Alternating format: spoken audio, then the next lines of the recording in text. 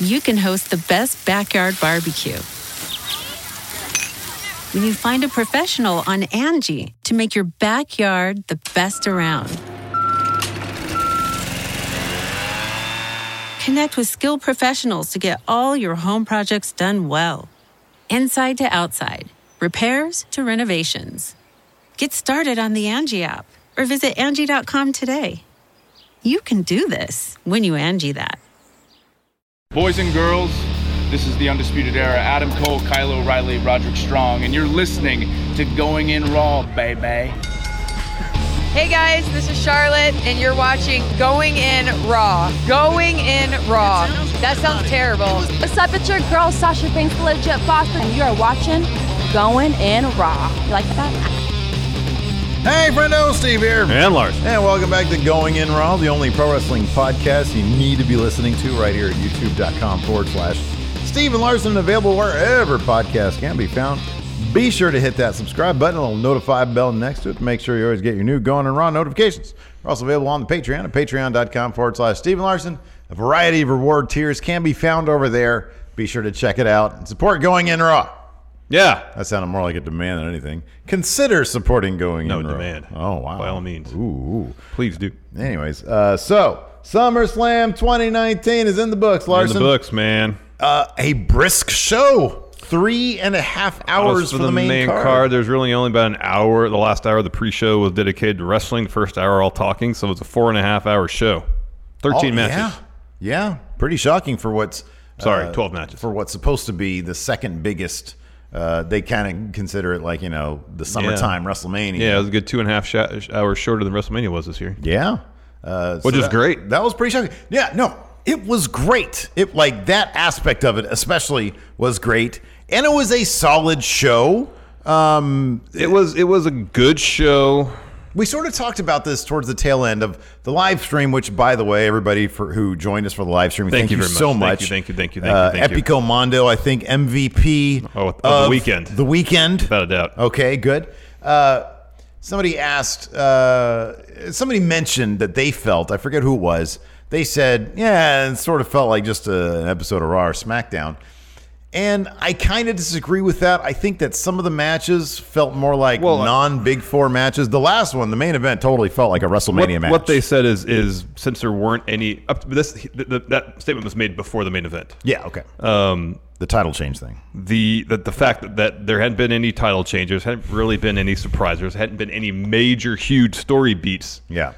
Because of those reasons. Yeah, sure. Yeah. It felt more like a glorified Raw or SmackDown. Yeah. Up until that point, if you had told me, like, how was this as a SummerSlam? It's a major pay-per-view. It was all right. Yeah. But if it was like a B-level pay-per-view, it's a pretty good show.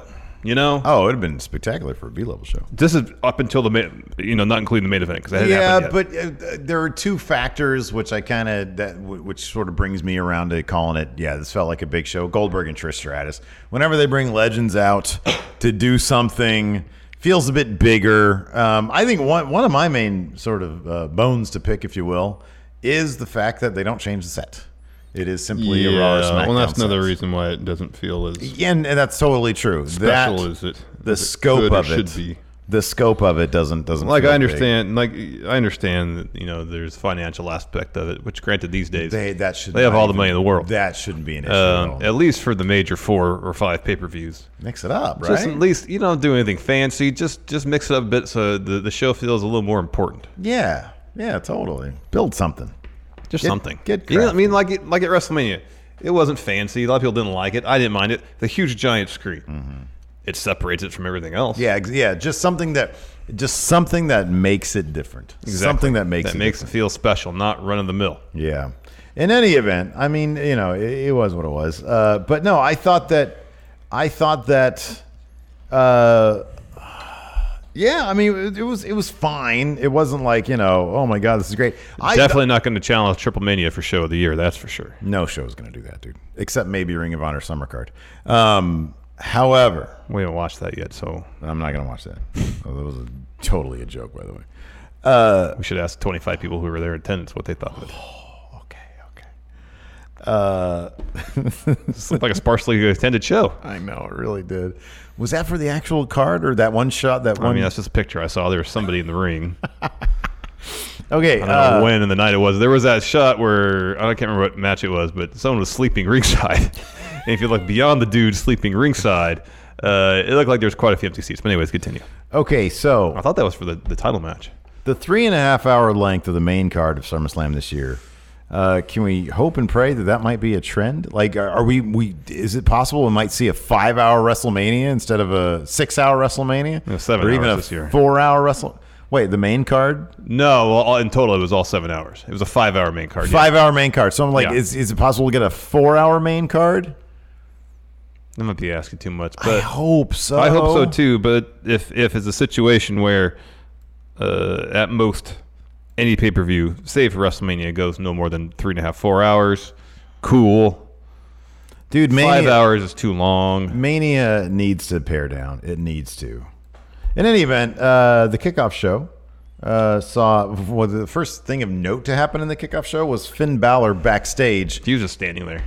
Yeah, he's thinking of what are the things that was on his mind. Did he pack everything? Yeah, for his vacation, not Does for, he have his passport? Yeah, as long as you have your passport. passport, you're good. You know, I'm eager to meet my fiance at the airport. We're gonna go on vacation somewhere, probably really nice. Yeah. Yeah. Beautiful weather, I'm sure. Do nothing for 2 weeks. Yeah, it'd be nice. Yeah. 2 That's weeks, probably- that was like 2 months, isn't it? Well, I meant just the first 2 weeks he's gonna go. Oh, on okay. it. And then they'll do some sightseeing.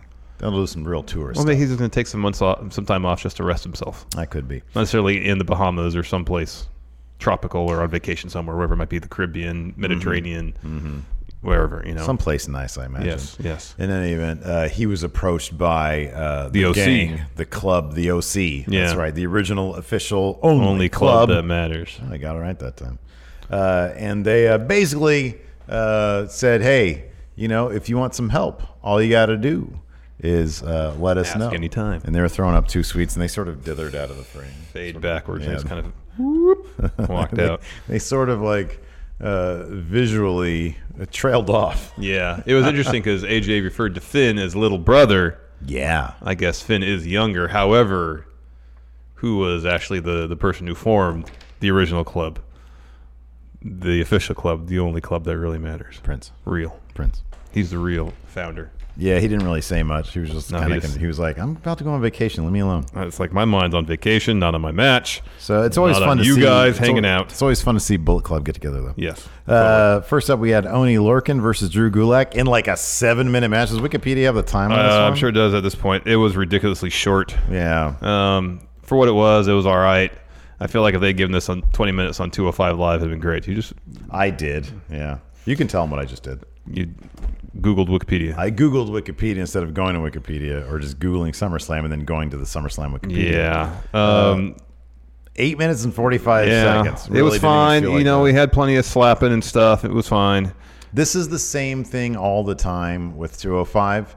The best matches are simply on 205. Yes. The problem here is, man, they don't let the pay-per-views become an advertisement for 205, because if they had banger matches on the pay-per-views, that might get more. Although I guess 205 is doing decent in the ratings these days. It's like always in the top I imagine five, the word of so, mouth is probably pretty good. I think so, yeah. Drew Gulak beat Oni Lorcan Yeah. to retain his Cruiserweight Championship match. Like you said, lots of slaps, lots Yeah, of there's some punches. slaps. I feel like if this had been on 205 Live, we would have got a 22-minute Yeah. match with Gulak really stretching Oni really being physical. They would have been able to tell the story they wanted to tell, or they could have told with a lot more, as we say, they would have let the match breathe a bit more. Yeah. Again, kind of surprising they didn't have one of these pre-show matches on the main card, given the main card only went 3.5 hours. It makes me think that they really just wanted the main card to be around 3.5 hours. Yeah, I was going to pull up the times again because I think the longest match might have been 16 minutes. Longest match, yeah, 16:45. Pretty Kofi short. Randy, which was not a good match, and then Charlotte Trish went 16:40. So there was 2 16-minute matches. Those Nothing were the over longest 20 minutes. ones. Even the main event was under 15 minutes. Yeah. Well under it. Finish of this Cruiserweight title match. So Drew Gulak's pulling the ring apron into the ring to try to escape from Oni. So he's like grabbing at it, pulling it, it's getting in the ring. Oni stomps on Drew's hand, so Drew releases his grip on the apron. And so the ref goes over and fixes the apron, so it's not a hazard to the wrestlers. Drew gets up, punches Oni right in the throat, and then hits his finish to get the win. Yeah. Later on in the pre-show, there's a lot of talking going on. We probably should have watched along for most of this.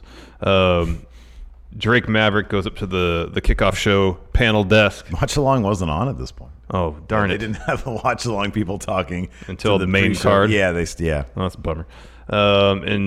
So he's in his wrestling gear. He's there. He's handing out flyers. He wants to find R-Truth. And the camera kind of widens out. And Truth and Carmella are sitting under the glass that's on the front of the kickoff show panel desk. Yeah. And Drake doesn't see it. Truth and Carmella get out. They have popcorn. They're throwing popcorn at people and stuff and talking to the panel. Drake comes back. He says, I have a ref with me. We're going to have a match. He starts chasing R-Truth after more popcorn throwing. Carmella trips up Drake, and so her and Truth, they escape. Yeah. We would see them all later on. They have become so frighteningly good at Carmella jumping on Truth's back and then taking off. It's seamless. It's very smooth. Later on, I didn't make note of it, but later on they're introducing the international announced teams. And so like third down the line, it's Truth and Carmella in disguise. I really laughed at this. It was pretty funny. They were supposed to be like the British announced team. Yeah. There was no British announced team. It was pretty damn fun. And they get to the end of the line, and then Drake comes up, asking everybody, have you seen him? And then by the time he gets to the point where Truth and Carmella were gone. It was pretty good. I really like that stuff. You get it. It's spontaneous. Yeah, it's fun. Keeps people engaged. Let's see here. The next match we had, which was just announced this morning, I think. Yeah. Apollo Crews versus Buddy Murphy. Apollo Crews' new ring gear was all shades of gray. Maybe to reflect, look at that, 2 Adam Cole thumbs in a row. It's great. Amazing. Maybe to reflect him not being as happy and colorful as he used to be, perhaps. He used to have very bright ring gear. Or maybe he just really likes gray. You wear gray shoes a lot.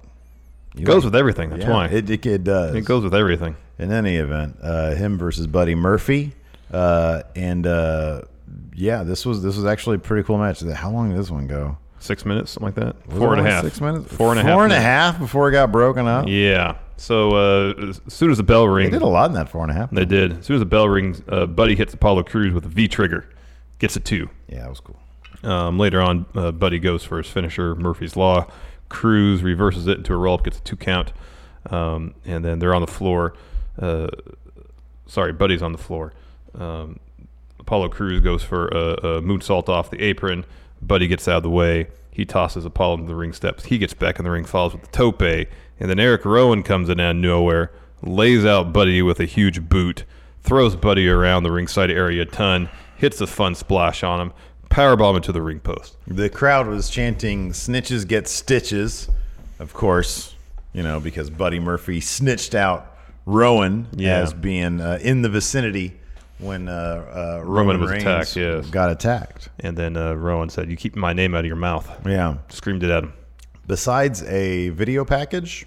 Oh, and then we saw Daniel Bryan watching this from backstage on the TV. Besides a video package, which happened later. Before the Charlotte Trish match. Yeah. Nothing. No Roman. No Roman. Yeah. Interesting. You know what, man? I really appreciate that it seemed to be we don't have an idea for X, Y, and Z, Roman, Drew, McIntyre, whatever. Let's just not use them. Yeah. That's perfectly acceptable. That's perfectly fine. If you don't have something, don't pad out the episode with something that doesn't matter. Yeah, don't do stopgap measures just to include someone on the show if it doesn't make sense, if you don't have a plan going forward. It's exactly. Smart. Next, Elias comes down the ring, drops the promo talking trash about Toronto, starts singing a song again, talking trash about Toronto. He's interrupted by, "You think you know me. On this day, I see clearly." And then Edge speared Elias. Yeah, man. Whoa. Didn't know he's allowed to do that. We probably can't take bumps, but No. I'm sure you can do a spear. Well, he did one. So, yeah, you're right about that. Shout out to Edge with some, I think they're called Pine Green, the colorway. Jordan 1s. Oh, yeah. Nice. Some good shoes. Yeah, that was good stuff. And then finally, the main event of the kickoff show for the women's tag team titles. Now, previous to this match being announced, which happened this morning, they announced that Alexa and Nikki, your tag team champions, will be taking on Asuka and Kairi Sane on Raw. Card subject to change, man. Card subject They should to have change. What? Whoop? like announced this match first, let it happen, then announce that match. Yeah. Because not that the outcome of this was in doubt regardless. If they hadn't announced the Asuka Kairi Sane match, but having announced that match already before announcing this match, you kind of knew what was going to happen. Well, you can kayfabe it. You know, the Iconics at the last minute did some expert politicking. Hey, why do they get a match? We should have a match. Oh, that match is happening tomorrow? We want our match now. Boom. Kayfabed, baby. They wouldn't have put that much work in. They just announced it on Twitter this morning. Anyway. Right hand, meet left hand. Yeah, they're... Iconics dropped the promo before the match. Yeah. I didn't hear this because I was coming back from the restroom. What did they say, Steve? Please... They finished with the future being iconic. I don't know. They just talked some trash. Yeah. That was it. So, yeah. Anyways, fun enough match. There was one scary spot when I forget what the exact move was. I don't know. It was a power bomb. It wasn't a power bomb. Just Peyton did Billy something. Kay, I thought. No, it was Peyton. Was it Peyton? It was Peyton. Did a move on Alexa Bliss, and it was a hard came bump. Crashing down. It was a hard and bump. with her history of concussions, it's always scary when You worry about that, yeah. For some reason, she always takes these. Like whenever Daniel Bryan is in there bumping, like besides with the Brock match, you can always tell he always seems very safe. You know, Alexa, some of the bumps, some of the stuff she does.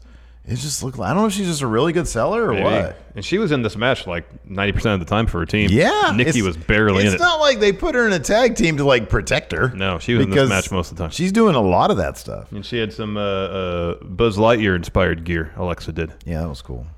I like she's a big Disney fan. Yeah. There's always pictures of her on At Instagram Disney World. doing Disney stuff. I wonder if that was it. That was only Buddy Murphy, not a big Disney guy. Oh, is that why they're apparently not together anymore? Maybe. Oh, I can see why Buddy might not be a huge Disney fan. like in character, definitely not. No. I don't really know what he's like at it. I never watched Not the at all. Divas stuff. Well, I don't think he was ever. Was he on there?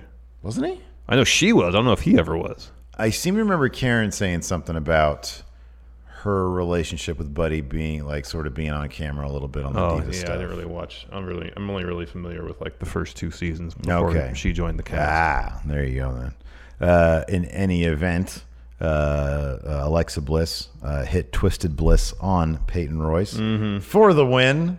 So Nikki Cross is still WWE champion. I love that. I think that's great. That's good. That's good stuff. But man, I would also be happy if Monday came around and Totally. the Kabuki Warriors picked up those titles. Oh hell yes, man! Probably not gonna happen, but I would love it. I'd love it too.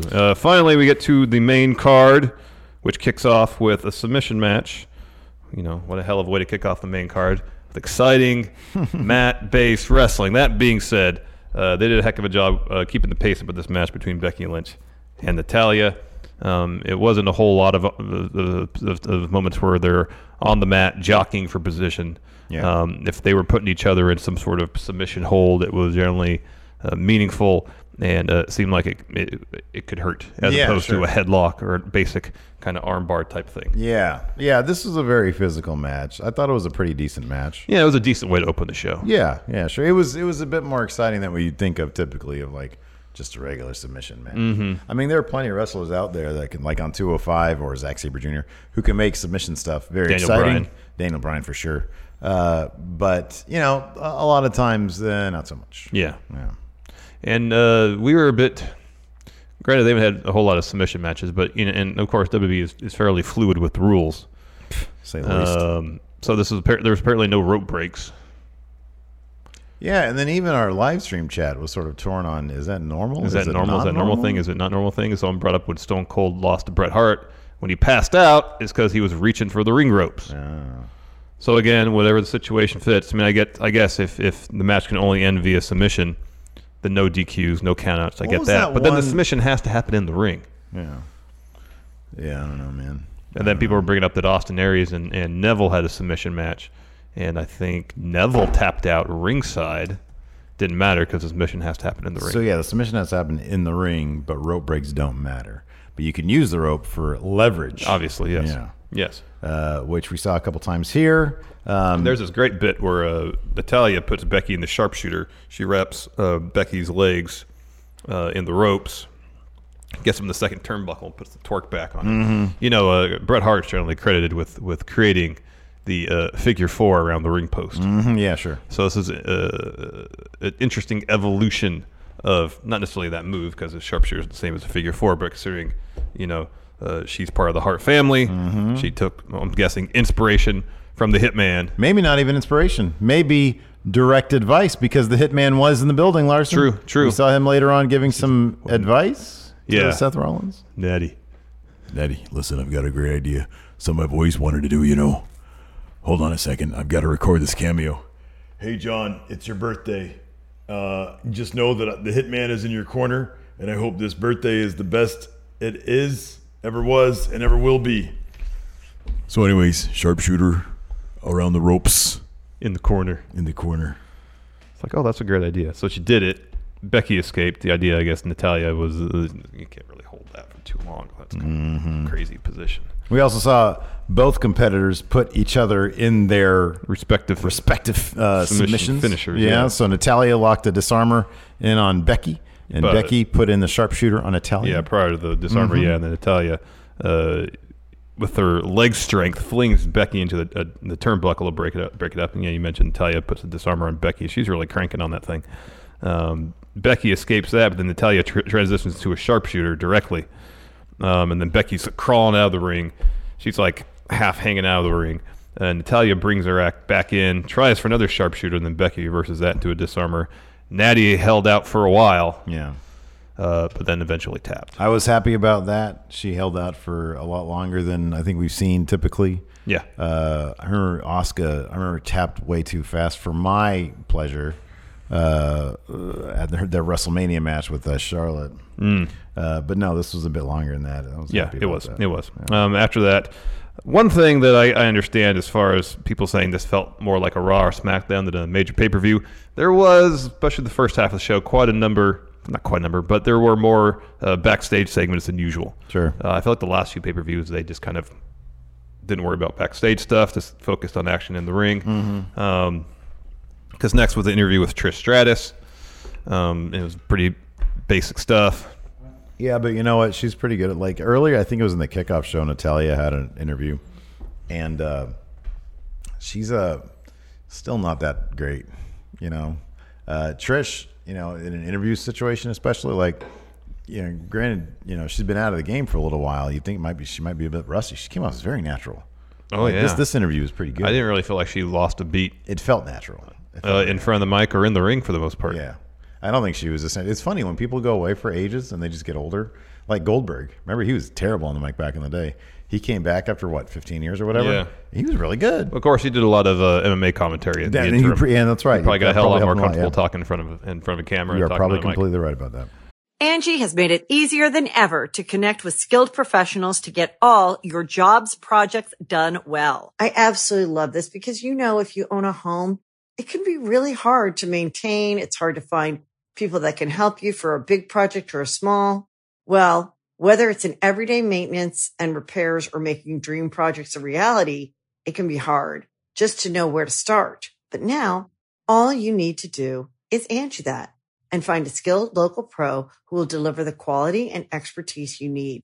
Angie has over 20 years of home service experience, and they've combined it with new tools to simplify the whole process. Bring them your project online or with the Angie app, answer a few questions, and Angie can handle the rest from start to finish. Or help you compare quotes from multiple pros and connect instantly. Which means you can take care of just about any home project in just a few taps. Because when it comes to getting the most out of your home, you can do this when you Angie that. Download the free Angie mobile app today or visit Angie.com. That's ANGI.com. You can host the best backyard barbecue when you find a professional on Angie to make your backyard the best around. Connect with skilled professionals to get all your home projects done well. Inside to outside, repairs to renovations. Get started on the Angie app or visit Angie.com today. You can do this when you Angie that. Next, we had Dolph Speaking of Goldberg.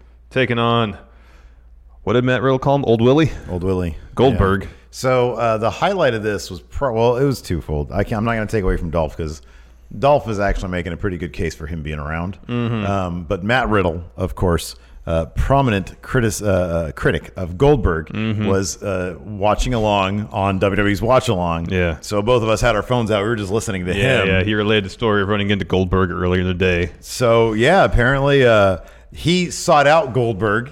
Seemingly. Found his locker or dressing room or whatever, and he peeked in. And then Goldberg came up to him and gave him a big, shoulder hello, basically. Yeah. And said, hey, I think you and I have a lot to talk about. And he's like, oh, really, bro? And Goldberg says, I'm not your bro. He's like, all right, well, we'll talk whenever you want to talk. I'm down to talk, bro. I'm not your bro. But then I guess it ended with, pleasure to meet you. Yeah.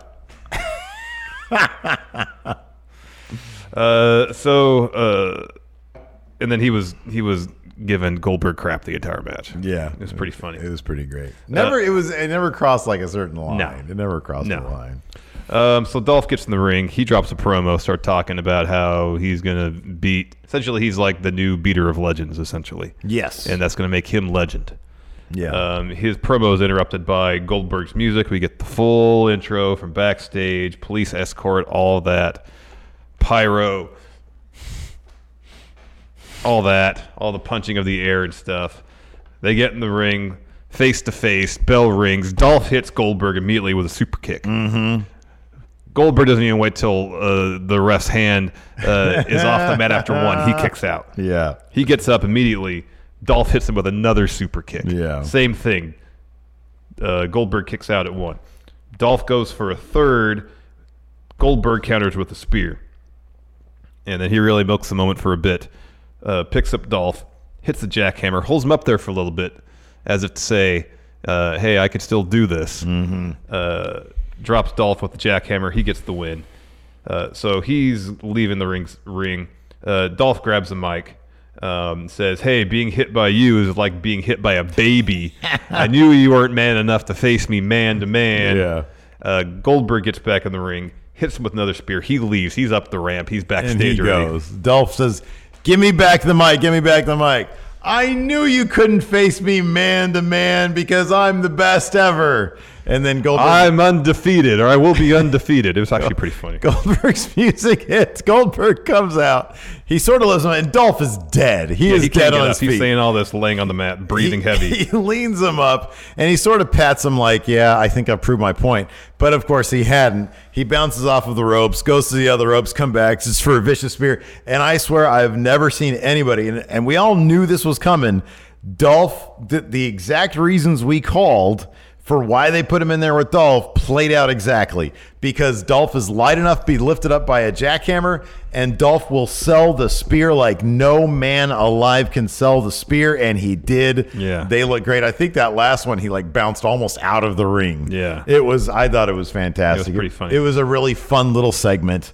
So I thought that was totally fine. It was all right. Next, New Day's backstage, and Xavier Woods, Big E, hyping up Kofi for his title defense later night against Randy Orton. They say, well, we got you something special. We're here in Toronto. Of course, we bring to you Drake. Yeah. Thinking, of course, it's hip-hop star. But no, it's Drake Maverick. Yeah, it's Drake Maverick. And he's dressed up he's got a do-rag on. He's got a New Day unicorn, sunglasses. He pulls a little rap out. Yeah, of his ass. he drops some rhymes, and then he's like, why am I doing this? He's like, I've got better things. He's got new flyers whipped up for the 24/7 title pursuit. And he's like, you guys just waste my time, yeah. And what he said, I hope I'm doing, brought me in here just to appease you or something like that. Yeah. And Kofi goes, oh, I'm not appeased. I'm not appeased at all. That's pretty funny. That was funny. By the way, Xavier Woods had braids. Yeah. And they looked amazing. Amazing. They looked really great. And so Drake takes off the horn and says, I'm keeping this. And the do-rag. Yeah, and the do-rag. And then he leaves. It was good stuff. It was pretty funny. Next, for the U.S. title, Ricochet versus AJ Styles. Ricochet came to the ring dressed as Nightwing. Yeah. It was pretty awesome. Yeah, no, it was his ring gear. He was like a full body. Yeah, full ring body gear on this yeah, time. It wasn't quite a full body suit because he had a top, he had pants. wasn't one seamless thing. Right, yeah, but he was but covered. It was still amazing. I'm hoping you post some pictures on Twitter or Instagram, because I imagine the detail on that, I said this during the stream, the detail on that is probably top notch. Probably, man. Yeah, it was great. It looked pretty great. Early on, AJ's outside, and Ricochet walks on the shoulders of Gallows and Anderson over to AJ. So, like, to hit Ironic. Gallows and Anderson are on the outside, and then they're like this, and then Ricochet comes off the apron, dunk, dunk. Like, these are their shoulders. And then, Rana. Yeah. Oh. It's pretty great. Man. Yeah. Wow. Heel AJ works a much slower pace. Yes, he does. If you're familiar with his work in New Japan, you'll see that too. And so he was really concentrating on going after Ricochet's legs, especially with Ricochet's aerial talents. You take his legs out, you think you compromise his offense. Pretty early on, he had him wrapped up sort of in a half tree of woe. He had like his leg all bent into the top cornered turnbuckle thing, and he was working the knee. And so the rest of the match was all Ricochet, basically a one-legged man. He did some cool springboard stuff with one leg, so that was kind of cool. I think he hit a standing shooting star press on one leg. Yeah. There's this great bit where AJ was doing something with him on the top rope. I don't remember what. I apologize. And he's trying to toss Ricochet off, and the Ricochet does a sunset flip onto AJ right out. That was really smooth. Yeah, that was but eventually AJ puts Ricochet in the calf crusher. Ricochet does escape and reverses it into an Anaconda Vice. It was nice to see the Anaconda Vice. We don't see that very much since CM Punk left and then got fired. That's true, yes. And then the club starts getting involved. Ricochet lays them out, kicks Carl Anderson, moonsault onto Doc Gallows. Kicked Carl Anderson. Machine Gun. He goes to the top rope. AJ pulls him off, so he's sitting on the top turnbuckle. They jockey for position a little bit. Ricochet kicks him off. He goes for a Phoenix Splash, corkscrew moonsault type thing. AJ catches him and sort of like lands him with a power bomb, and then scoops him up. Styles clash. AJ Styles gets the win. The club come in to celebrate as Ricochet is selling all of his injuries, and then the OC hits their magic killer on Ricochet. After Styles picked up the win, yeah. Ricochet has no friends, so nobody came out to help him out. Perfect time for Apollo Crews, Akira Tozawa. Aleister Black. Aleister Black. Well, he's on SmackDown. It's the co-brand pay-per-view. They were a tag team. He's like a different Aleister Black. He wasn't even. He probably wasn't even there last. He's in his room tonight. He's in his room. He's laying on his platform. Yeah, no Andrade, no Ray, no Mustafa Ali, no Shinsuke. Wow. After that, the Street Profits dropped a promo, so I went for a pee break. What happened here? So Street Profits were doing their thing, kind of recapping the show, and then Angelo Dawkins was shooting his shot with Nikki Cross. And then Ric Flair comes in, and they just kind of start wooing and stuff. Yeah. That's about it. Riveting. After that, we had Ember Moon versus Bayley. This was a really fun match.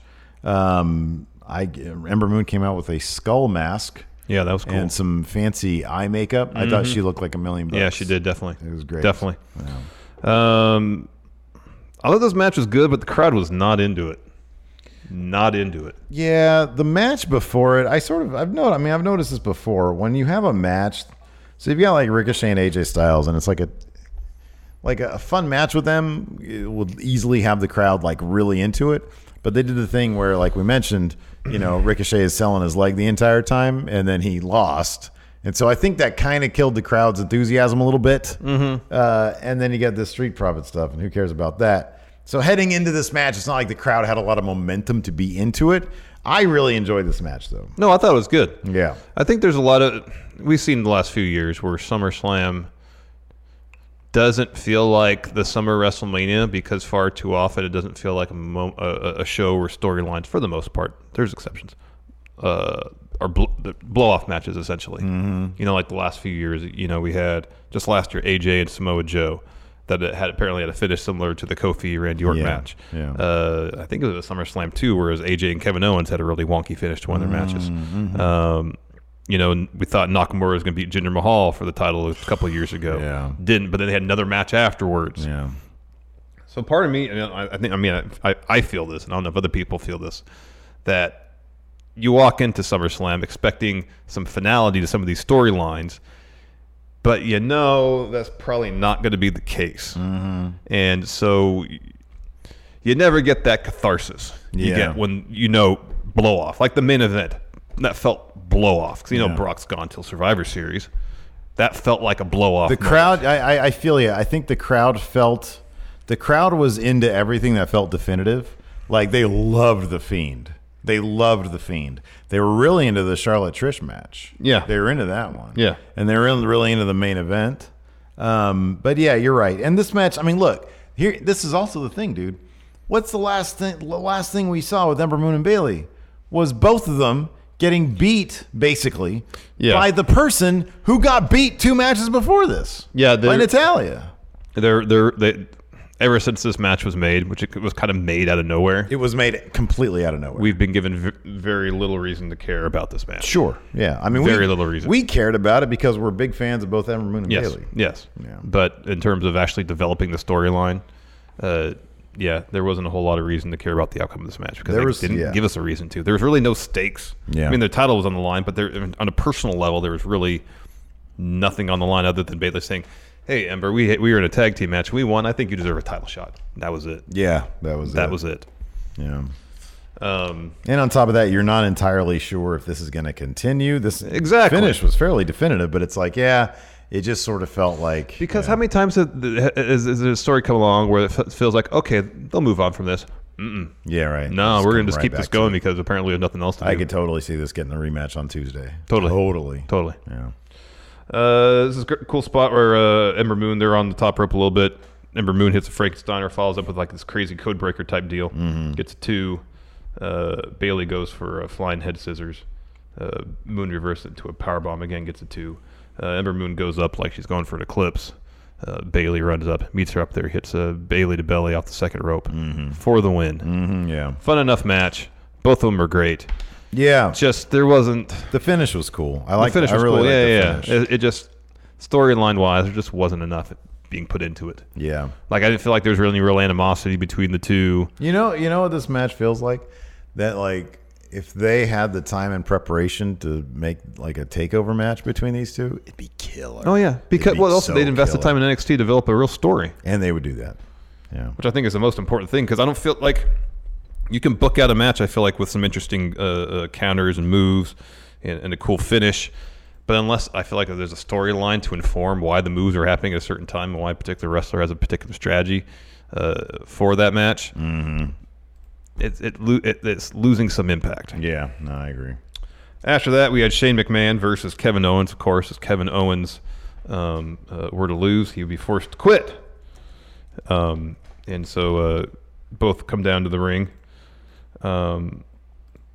Shane drops a promo after he goes to the ringside area, and he says, "Well, I'm here to introduce a special guest enforcer to make sure things are fair and square for this match. Here is Elias." Of course, Elias just got speared earlier tonight by someone who retired 8 years ago. Mm-hmm.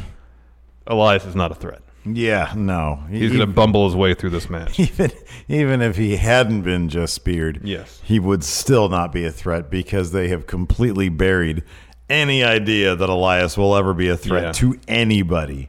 I mean, I'll never forget when him and Drew and Shane were kind of initially a faction and the 24/7 title was in front of him. Mm-hmm. And Elias, ran after that like it was scraps, Yeah. And then he couldn't even come out of that with the 24/7 title in the end. So he's just like the bottom of the barrel, like just scraping the bottom. Oh, totally. Yeah. Totally. I don't know. So the story for the first third of the match was pretty much Shane and Elias taking part in all sort of shenanigans to try to get Owens counted out. Mm-hmm. So it was generally a situation where Shane and Owens would be in the ring, Shane would leave, run around, so Owens would run into Elias, they would start arguing with each other, and then at 8, Owens realized, I'm about to get counted out, he'd get back in the ring. Yeah. One point, Elias tripped him up, again, a bunch of arguing because Elias has the ref gear on. In theory, if Owens were to punch Elias, he's an official, he would be DQ'd, he would lose, he'd be forced to quit, so he couldn't hit him. There was a really nasty bit where Shane tossed Kevin Owens off the apron into the barricade, but he did it with a lot of stink. Yeah, that was Kevin Owens jumped and just like dove back first into the barricade. Yeah. Later on, Shane goes for a sharpshooter. Kevin Owens escapes. He has a pop-up powerbomb. Goes for the cover. Elias gets up on the apron to distract the ref. Owens starts yelling at Elias. He's distracted. Shane rolls him up. Owens kicks out. And then Elias throws a chair in the ring. Owens picks it up, teases he's going to use it. Shane gets up, slaps him. Again, Owens cocks back like he's going to hit him with the chair. He drops it. He starts yelling at Elias. Shane charges towards him. Owens gets out of the way, so Shane hits Elias accidentally. Owens follows up with a swanton from one corner, frog splash from the opposite corner, goes for the pin. Elias pulls the ref out of the ring. Both Elias and it was Danilo, right? It was Danilo. Yeah, it was Danilo. The ref. Ringside, Owens going for Elias, takes both of them out with a cannonball off the apron. We get a ref bump. Danilo is out. Took a nap. Owens dispatches of Elias. He gets back in the ring. He picks up the chair. Elias pulls him out of the ring. Sorry. And that's when Owens takes the chair to Elias, beats the hell out of him. He's about to use the chair at that point on Shane, but then Danilo comes to. The ref is like, hey, don't do it. Otherwise, I'm going to DQ you. Kevin Owens is like, yeah, you're right. Gives the chair to the ref. The ref turns around to dispose of the chair, and Kevin Owens walks right up to Shane McMahon, gives him a thumbs up, and then gives him a low blow. Low blow. Then he gives him a thumbs up, and then he gives him a stunner. Yep. And gets the win. Picks 1, up the 2, win. 3. Totally. So we're totally getting Kevin Owens versus Elias on SmackDown. Yeah. That's totally happening. After that, this is actually a really, really good match. I didn't know what to expect. I know when Trish retired, she was a pretty good wrestler. I did not expect this. She has not had a singles match when she retired, 2009. Yeah, it's been like something like that. About a decade. It's been a while. I mean, she was in the tag match with Lita. She'd been in a couple of Rumbles. But man, she was bumping all over the place. She looked crisp. That was the main thing about this. Like, Charlotte totally carried the match, but Trish was not afraid to take bump after bump after bump. She pulled her weight completely. Oh, totally. But no, this was this is probably until the main event. It was probably match of the night. Probably actual like wrestling match of the night. Yeah. It felt physical. It was very physical. Yeah. It felt like there was animosity there. Yeah. And again, they built this with only a couple. And granted, it's a legend coming back. You have a story built in, but they only had a couple little promo bits to build this, and the match really paid off. Totally. Of course, Charlotte, she never hits her moonsault. She misses. Trish falls with a really good-looking slingshot flatliner. She hits a Frankensteiner. She gets a 2. And then about, 2/3 way through the match, Charlotte starts really working over Trish's leg. Goes for a figure 8. Trish reverses it into a pin. Gets a 2. Trish locks in her own figure 8, but Charlotte gets the ropes. Charlotte goes for a spear. Trish evades. Hits Stratisfaction, but Charlotte kicks out. There's a little more back and forth until Charlotte hits a boot, follows up with a figure 8 of her own. And she had, I've never seen her arch the way she did, to that extent before. She had it let's talk about respect. Yeah. I'm going to do this as far as I possibly can and then some. And then Trish finally tapped. But again, it's a situation, Trish didn't tap right away. Right, exactly, yeah. She milked the moment a little bit. It was cool. And Trish said this is her last match. And what a hell of a way to go out. Oh, absolutely. Hell of a performance. Absolutely. Awesome performance. The Angie's List you know and trust is now Angie, and we're so much more than just a list. We still connect you with top local pros and show you ratings and reviews, but now we also let you compare upfront prices on hundreds of projects and book a service instantly. We can even handle the rest of your project from start to finish. So remember, Angie's List is now Angie, and we're here to get your job done right. Get started at Angie.com. That's ANGI, or download the app today. Angie's List is now Angie, and we've heard a lot of theories about why. I thought it was an eco move. Fewer words, less paper. No, it was so you could say it faster. No, it's to be more iconic. Must be a tech thing. But those aren't quite right. It's because now you can compare upfront prices, book a service instantly, and even get your project handled from start to finish. Sounds easy. It is, and it makes us so much more than just a list. Get started at Angie.com. That's ANGI, or download the app today. Seth with rib tape, putting a shirt on, is approached by Bret Hart. Mm-hmm. Brett's like, go get him. You know, when you're done with your match, maybe I found this other promotion, All Eat Wrestling. It's real great. I'm their champion. I had their championship. And in my hands, do you want it? I have it in my luggage. Who pointed out the fact that Bret Hart was the first person to jump from AEW to WWE? I know. That's great. Oh, that was awesome. And he'll be back to Starcast 2 probably, I think. Probably. Starcast 3. I meant Starcast 2, T-O-O. I'm not making as much on these cameos as I thought I would. Hold on a second, Seth. Hold on. I'm going to tell you. I'm going to give you the key to winning this match. But first, hold on. Hey, Robert, I hear it's your birthday, and I want this birthday to be the best there is, best there was. I'm not recording right now. Anyways. Seth, you know how to use these phones. Oh, man. Next up was Randy Orton versus Kofi Kingston, which had a really terrific build. And this match, this really felt like something they should have done SmackDown 3 weeks ago.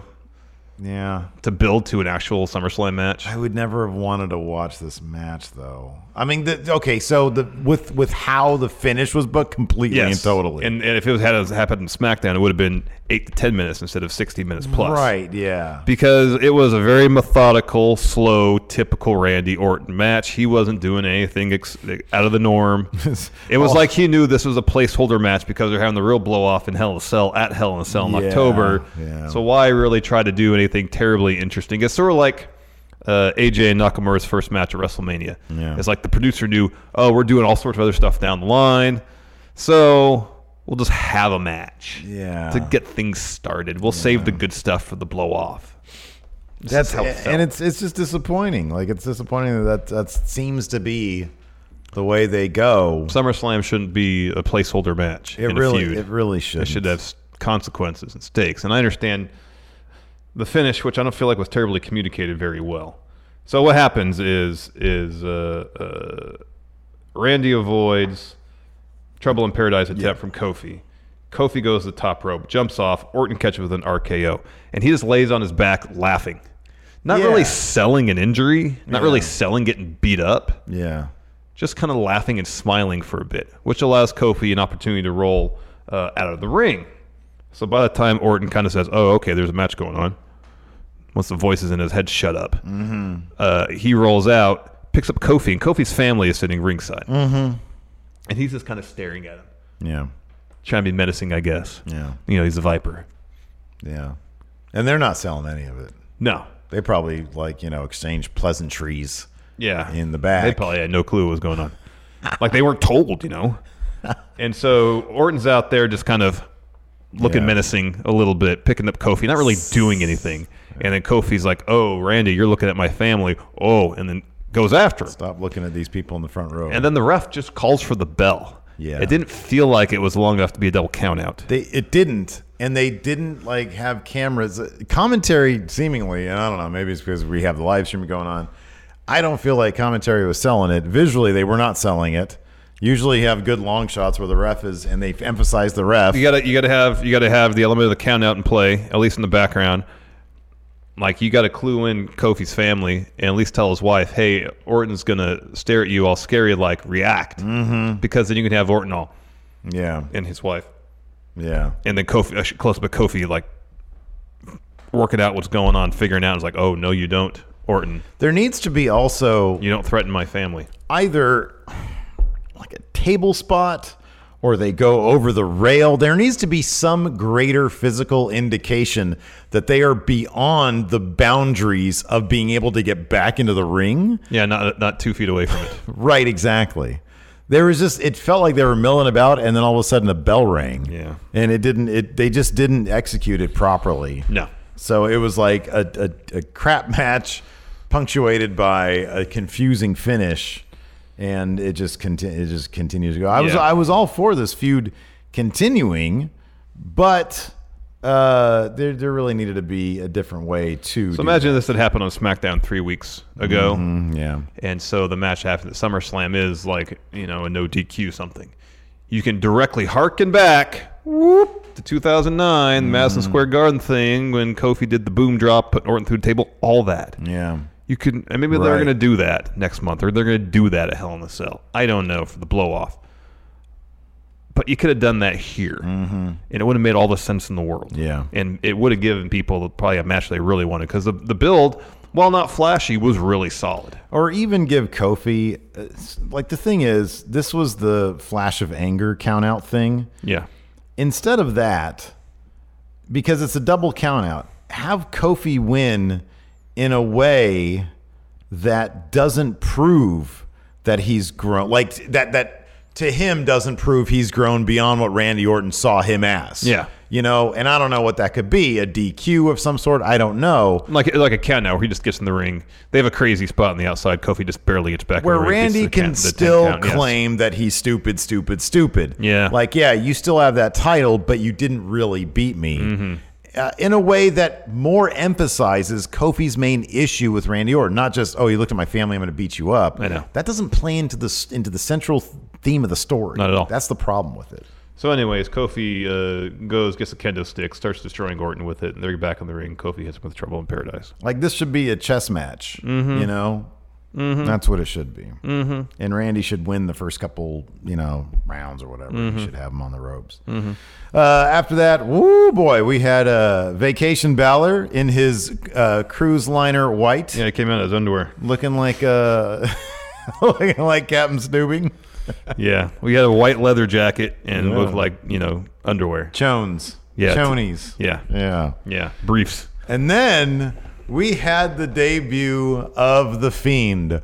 Ooh, boy. I did not expect him to come out with a lamp that resembled his own severed head with sewn shut eyes. And his mouth is agape, open, and inside that is the bulb of the lantern. And he has a new remixed version, a redone version, a cover version of his theme song. Well, the only thing is the same as the vocal melody. Yeah. Otherwise, it's completely different. It's terrific. It's really good. It is so good. So did Slipknot do this? No, that's a woman singing. No, I know, but I thought maybe they did. We'd heard that Corey Taylor had some involvement in it. Maybe he's musically behind it, but obviously not the vocalist. Sure. But it worked really well, and the lighting was dramatic. It was it was good. Camera work needs to be a little more simple because they kind of gave it not quite the Sandy deal, but they did. They totally did. Garbage all over the place instead of just focusing on how ominous it could be. If with it just this, still. Just still is better. His really entrance is going to look really good on SmackDown when they get those new cameras. Yeah, it will. That's going to be something else. It will. So the lantern's great. He's got the circus ringleader gear.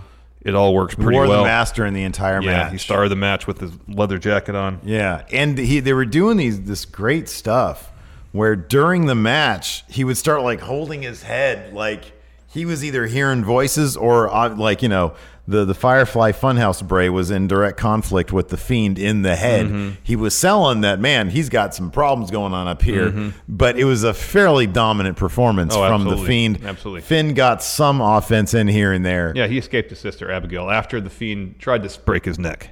Yes, they did this awesome spot where Finn was on the ground and it was just like in a Chuck Norris movie. Yeah. Fiend grabbed his head and whipped his head like that. And then Finn and everybody was like, oh my God, I can't believe he just tried to break his neck. Yeah. But in the end, Finn went for a coup de grace. The Fiend caught him with a mandible claw. Finn just passed out. Ref counted 1, 2, 3 because at his point, his shoulders were on the ground. He kept it down for a little bit. But boy, some crazy lights, some weird light stuff. Lights go down, lights come up. Fiend's gone. Finn confused. Yeah, thinking vacation time. And the crowd was just chanting, "That was awesome!" over and over while Finn's in there like, "Well, time for vacation." Yeah. Oh boy, I thought it was a terrific debut. It's probably the best reaction they could hope for. And even I know he went for Sister Abigail. But he didn't necessarily move like Bray. Bray has a very specific way that he moves in the ring, and this was markedly different from that. And I loved that. I thought that was great. And then finally, our main event challenger, Seth Rollins, taking on Brock Lesnar. Naturally, match begins. Brock focuses on the ribs, bunch of knees of the ribs, attacking the ribs, Doing the thing in the corner. shoulders of the ribs, Shoulder all tags that. He the goes rib, for a yeah. German suplex.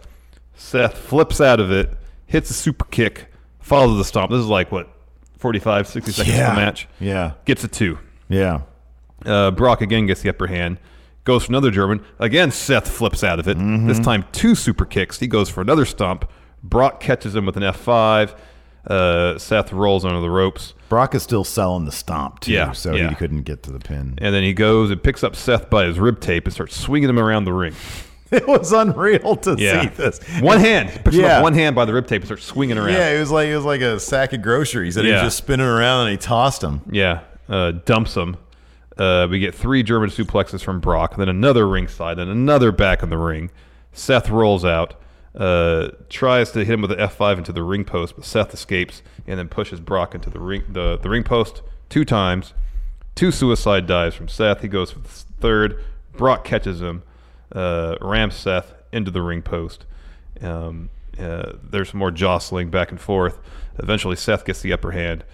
Brock's on the announce table. Seth hits a frog splash off the ring post onto the announce table. That looked ugly when they did the replay. Look, it was awesome. It was a great spot. But if you see Seth's legs like crash onto the corner of the table, that looked ugly. Yeah, it's probably a That massive looked so Charlie ugly. horse for Seth there.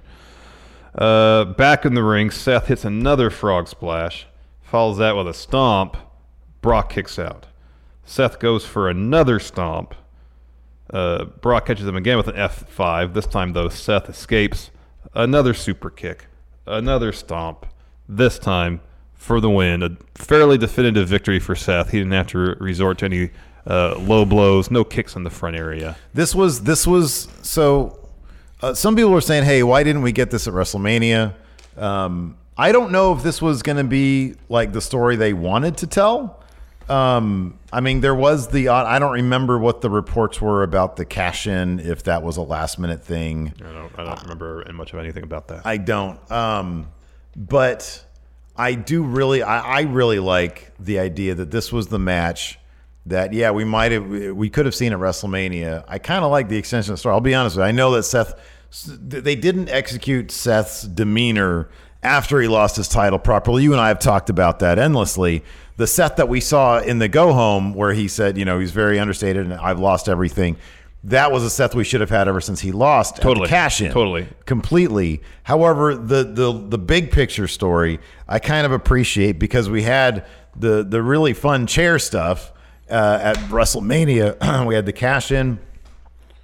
And then we had the match that was the underdog with the rib tape, the Daniel Bryan, Finn Balor, AJ Styles matchup against Brock Lesnar. Except the underdog actually wins. And Seth Rollins is all those guys, as one perfect being, but underdog to Brock Lesnar. It really would have benefited the story if Brock had cashed in sooner instead of just having, 4 weeks to build the story. Imagine if they had executed Seth, if they had played him the way we saw in this go home, if that was extended from the cash in and we had that, even just have Brock cash in the pay-per-view prior or an episode of Raw. Yeah, sure. Really surprise us. And then give us 4 to 6 weeks of miserable Seth. Yeah, exactly. Yeah. And, week after week, more beatdowns. And so he's finally, because that moment on the Go Home show was great when he was a broken man, but imagine if we, instead of having 2 weeks of that, we had 4 weeks of that. Sure, absolutely, yeah. He was just devastated. Yeah. Just a shell of himself. Yet all he really wanted, all he cared about was getting his belt back. And if you want to play up the Seth Becky stuff, you can play that stuff up a little bit. Like, even to her, he's completely dejected, Yeah, but keep it all subtle. Don't make it like a focus of things, Yeah, no, I know. Yeah. Keep it subtle. Yeah. That's the issue. But that's the issue. They don't do subtle well. They don't do subtle. They don't do very subtle well. at all. But maybe we'll get it. Anyways, that was SummerSlam. It was more or less a show built up to focus on the last 2 matches, really. I mean, not to take anything away from any of the matches, especially the Charlotte and Trish, because I thought that was really, really good. But walking away, what people are probably be talking about SummerSlam this year, years from now, is The Fiend. Oh, yeah. And Seth winning. Yeah. And if you can have, and the Charlotte Trish stuff, if you can have a couple really fun moments like that, and even the Goldberg stuff, that was fun. Yeah, it was fun. If you can have a couple moments like that, then I think you've pulled off a decent show, especially right now when WWE, obviously, creatively speaking, they are in a transitionary phase. Last year there was 3 matches that went over 20 minutes. Yeah, that is a world of difference. Yeah. Last year, we had the Roman Reigns, Brock Lesnar garbage. Oh, yeah. Ronda Rousey defeated Alexa Bliss. Shinsuke beat Jeff Hardy. That was last Balor versus Corbin. Miz, Daniel Bryan. That was the one that won 23. Samoa Joe, AJ Styles. Charlotte, Carmella, Becky Lynch. That was a good match. The Charlotte Flair, Carmella, Becky Lynch. Yeah, that was a good match. Let's see here. New Day versus the Bludgeon Brothers and Seth versus Dolph Ziggler. Yeah. So anyways. I think this is, to be honest, this feels like a better show than last year for sure. Yeah. Anyways. I want to say thanks to everybody for tuning in. Thanks everybody for the weekend. It was a blast. Yes. Takeover, and then of course today. And we'll be back at you Monday, 9 a.m. Pacific. Correct. Noon Eastern. Be sure to hit that subscribe button. Tell your friends about Going In Raw. Help us grow the show. Thanks so much for tuning in. Until next time, we'll talk to you later. Goodbye. Be a part of Going In Raw today at patreon.com/Steven Larson. Starting at $1 a month, you can enjoy Going In Raw ad-free, gain access to the daily 30-minute Going In Raw post-show, exclusive merchandise, and so much more. Support Going In Raw today. Click the link in the description. Angie has made it easier than ever to connect with skilled professionals to get all your jobs projects done well. I absolutely love this because, if you own a home, it can be really hard to maintain. It's hard to find people that can help you for a big project or a small. Well, whether it's in everyday maintenance and repairs or making dream projects a reality, it can be hard just to know where to start. But now all you need to do is Angie that and find a skilled local pro who will deliver the quality and expertise you need. Angie has over 20 years of home service experience, and they've combined it with new tools to simplify the whole process. Bring them your project online or with the Angie app, answer a few questions, and Angie can handle the rest from start to finish. Or help you compare quotes from multiple pros and connect instantly, which means you can take care of just about any home project in just a few taps. Because when it comes to getting the most out of your home, you can do this when you Angie that. Download the free Angie mobile app today or visit Angie.com. That's ANGI.com. You can host the best backyard barbecue when you find a professional on Angie to make your backyard the best around. Connect with skilled professionals to get all your home projects done well. Inside to outside, repairs to renovations. Get started on the Angie app or visit Angie.com today. You can do this when you Angie that.